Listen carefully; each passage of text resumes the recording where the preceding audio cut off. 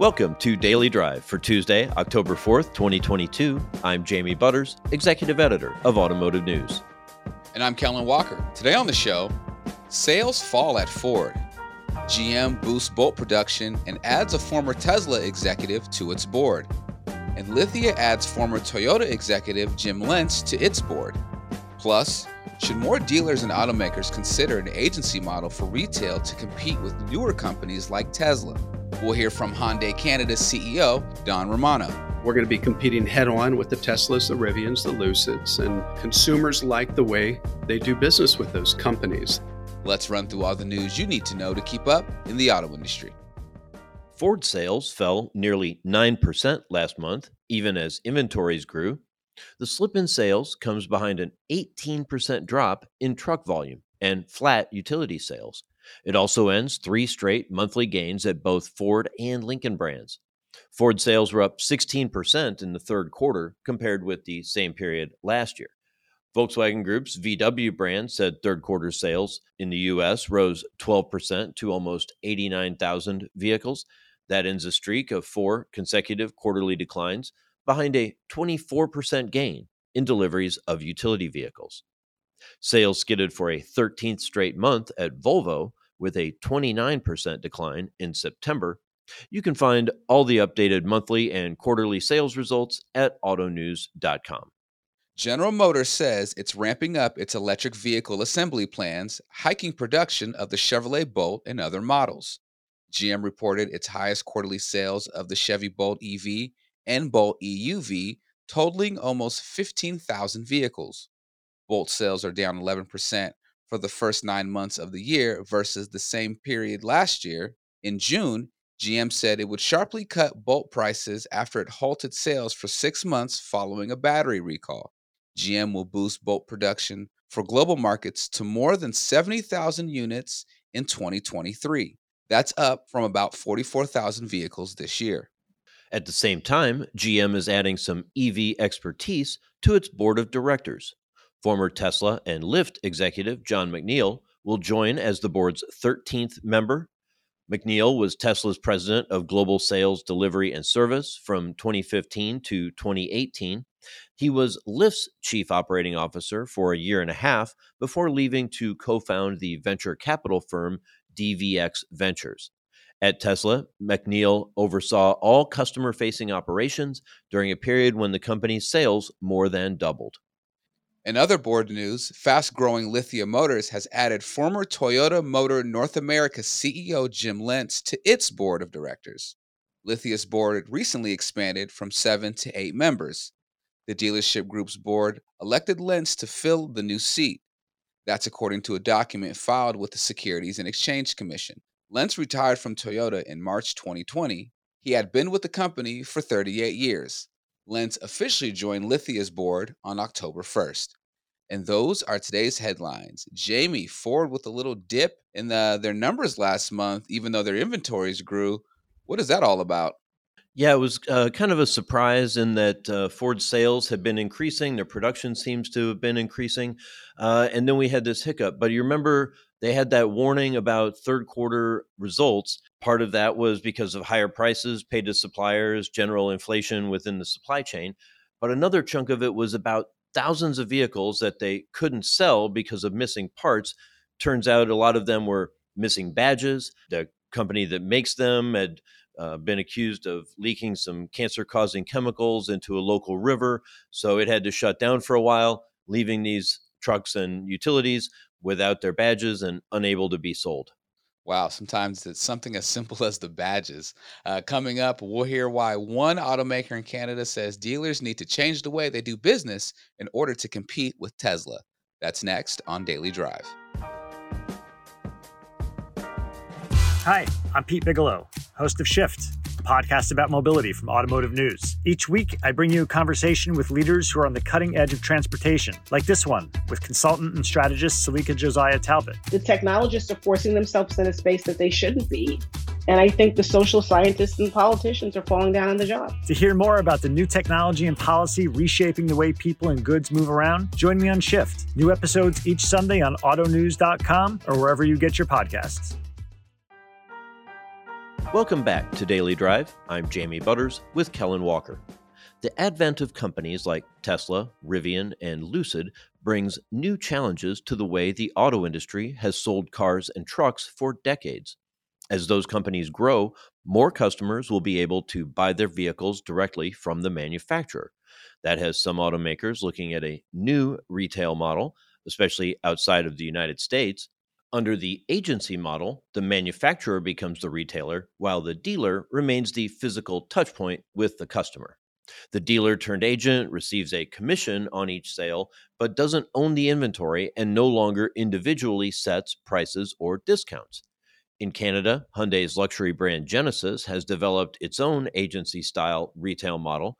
I spoke with Hyundai Canada CEO Don Romano about why that model works for Genesis and where it may not work. Here's our conversation. Don Romano, welcome to Daily Drive. Oh, thanks, Jamie. Good to see you. You as well.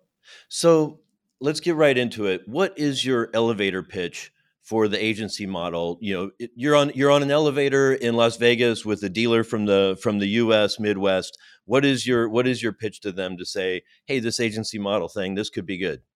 Well, I would first start by saying I'm not sure the agency model works in all cases. It worked in Canada. It worked for Genesis. We're the fastest growing brand. 6 years ago, I went out and signed up the dealers individually. There was a lot of apprehension, which you should expect, but we were only dealing with Hyundai dealers, the best in the country. And yeah, again, there's a lot of apprehension, but we're good partners. We decided to work through this together. We saw a common concern forthcoming on the horizon, and that is the direct sales model. And Genesis is moving into an all-electric format. So we're going to be competing head-on with the Teslas, the Rivians, the Lucids, and consumers like the way they do business with those companies. They like the way they buy their cars online. They like the hassle-free, transparent environment. And we like having independent business people represent us because they do a fantastic job. So we came up with a solution, and you can call it an agency model. We call it a hybrid model, but it was based on being able to compete effectively against the new competition that we see coming in a way that allows us to sell directly online, but fully involves our independent dealers, our Hyundai dealers. And again, it's been a tremendous success. Fastest growing brand for 3 years. We're outselling a lot of other competitors now that we were not outselling 5 years ago. And the customer service rankings are at the top. So we're one of the best, if not the best, in handling our customers. So customers like the way this model works. As for the dealers who are apprehensive, I would say if I were going to switch them back, they would be equally apprehensive, if not upset with me, because they like the fact that we are getting full gross for our vehicles, which is a fair price, and that's the price we should get. And they like having their customers excited about not only the product, but the process of acquiring and the ownership process with the cars. So tell me a little more about how it works, right? When I think of an agency model, I feel like, the brand owns the vehicles, maybe in a separate storage lot with just a handful of sample models out at the dealer. People order them, or they're held on the dealer's lots. But the dealer makes, say, $500 or $800 per vehicle sold, or maybe $400 if they sell it and $1,000 if they get a 5-star review or something like that. How does that money work, as opposed to the dealer buys it as soon as it rolls off the factory floor, and then it's up to the dealer to find the clearing price in the local market? Yeah, well, you first start with a consolidated, centralized inventory, right? So dealers still have cars for test drives. They have cars for their showrooms. But you start off with a consolidated inventory that customers can go purchase. So you don't have to worry about dealer trades. You don't have to worry about anything. You can actually see what's available, and we will ship them anywhere in the country after the orders are placed online. Similar to the way you'll see the direct sales companies do their business. And it gives everybody access to all inventory. And that's basically how it works. You pay the price that the price is from us. So the dealers have that opportunity to say, listen, we can't discount because you're buying from the factory. So it is the full price. But let me show you what you get for the full price. And it includes all of the maintenance. I mean, basically everything you can think of is covered within that price. So they'll never have to spend another dime on the vehicle for the 5 years that we covered the vehicle. And that's it. So you're selling the value of the vehicle. You're selling the value of the relationship with the agent, the distributor. And again, we also built facilities that ensure optimal profitability for the dealerships. So the Genesis facilities are located next to or near the Hyundai facilities, so we can leverage a lot of the tools, the training, and the back-end service capabilities at the Hyundai store, which are very similar. So the buildings are 7,000 square feet. That keeps the footprint low. A lot of the footprints are in the existing facility footprint of the Hyundai store, so they didn't have to acquire additional land.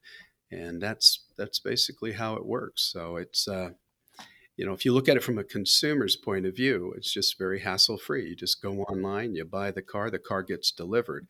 But the prices aren't negotiable, and we maintain those prices by providing a superior customer service. So I can see how that works well currently when we have such a tight market. I mean, shoot, if you can pay sticker price, you're getting a steal over the past year or so.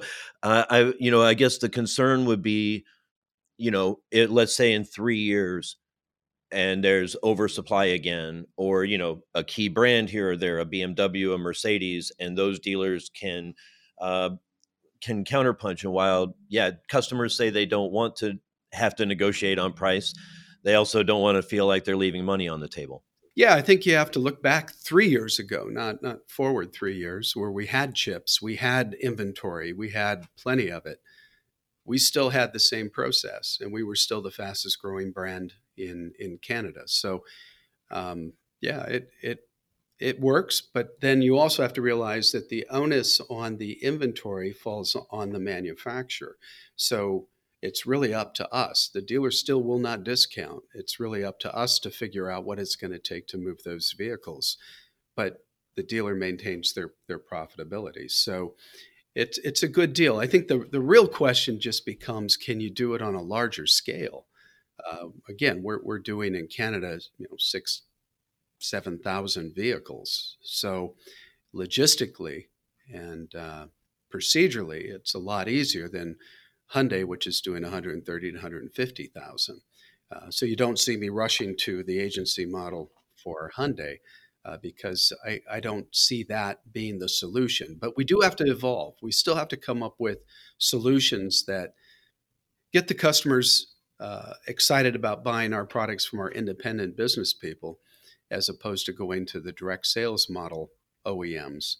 And again, if you don't see the growth of those OEMs forthcoming, then you're not really taking a close look. They're coming, they're going to come on strong. But I still believe that the independent business person is the best way to represent us. And they represent us, whether it's a distributor agency agreement, a hybrid agreement, or whether it's a franchise agreement. To me, that's logistics that we have to work through. The real important thing is evolving so that we can compete against the direct model in a way that the customers want to do business with us. And that's going to continue to grow. And the problems that you're referring to potentially in the future are the same issues that will be faced by a lot of these other direct selling OEMs. They're going to face the same issues. There's going to be a lot more EVs out there, and they're going to be faced with the same challenges. The question is it the dealer's going to be overloaded with inventory and having to discount and take small grosses, and salespeople are going to get minis? Or are they going to make a good living, a good return on their investment, and be able to maintain their grosses? And the factory is going to have to figure out, okay, how together are we going to compete and keep that inventory in balance with demand? I think it's much more of a true partnership as we look into the future than it's been in the past. So with Genesis, you basically launched it with the hybrid model. So, I do wonder, I think part of, again, another challenge aside from competing with more volume and maybe, not as targeted against these new players. I mean, and Tesla is already dominant in the luxury space, at least in the U.S., and I'm sure they're right up there in Canada as well. So, you've got to be able to compete with that. But I do wonder, for those that would consider converting a brand where dealers don't have that, how do you convince them, and I guess when you were signing them up, how did you assure them that their compensation would remain, fair, robust, that risks would be properly shared and all that, going forward? Well, we'd worked together a long time. So I'd been with these dealers for quite some time. I've been up in Canada since 2006. So I had established a good relationship with the dealers where we trusted each other. We had turned a lot of corners. It was a little rocky at first, but we worked together and started traveling from one end of the continent to the other, just having conversations, no PowerPoint slides, no decks to hand out. It was just conversations about how we're going to make money in the future. How are you going to get a good return? The dealers in Canada, the Hyundai dealers, had upgraded their facilities to almost $1 billion worth of investment. So I felt a personal obligation, our company felt a big obligation to make sure they get a good return. And here we go and launch a brand new flagship luxury brand. So we wanted to think differently because we saw the market evolving. Would I then... Now, again, Genesis was a clean sheet of paper. So we started with the ability to create something from scratch. To convert something, I'm not doing that with Hyundai. I don't think that makes a lot of sense right now. And in the future, I'll leave it to the dealers and our conversations to lead us into the direction we need to go. I don't think we can unilaterally say, this is the direction we have to take, do it. And I don't think the dealers know exactly at this point what the future holds. So I think that the partnership has never been more important. I think that the trust and relationship have to be strong before you would embark on trying to evolve a business model on an existing platform, on a franchise model. And that's not to say, I think the franchise model has the capability to do everything that the direct models can do without having to go to a hybrid or an agency model.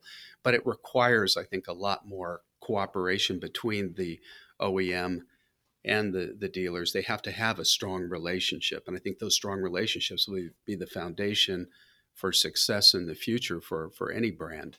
If you don't have the communication in place and the barbarians are at the gate and they're going to try to break through, it's going to be a tough battle.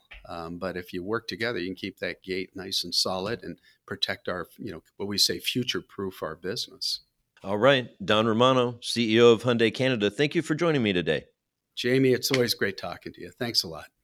That's Daily Drive for today. I'm Jamie Butters. And I'm Kellen Walker. Thanks to Automotive News coordinating producer Jake Neer for his help on today's podcast. You can get the latest news on retail, quarterly sales results, and everything happening in the auto industry at autonews.com. Come back tomorrow for a conversation with Assembly Ventures co-founder Chris Thomas about the challenges of investing with so much economic uncertainty. If you enjoy the podcast, remember to like, leave a review, and subscribe so you never miss an episode.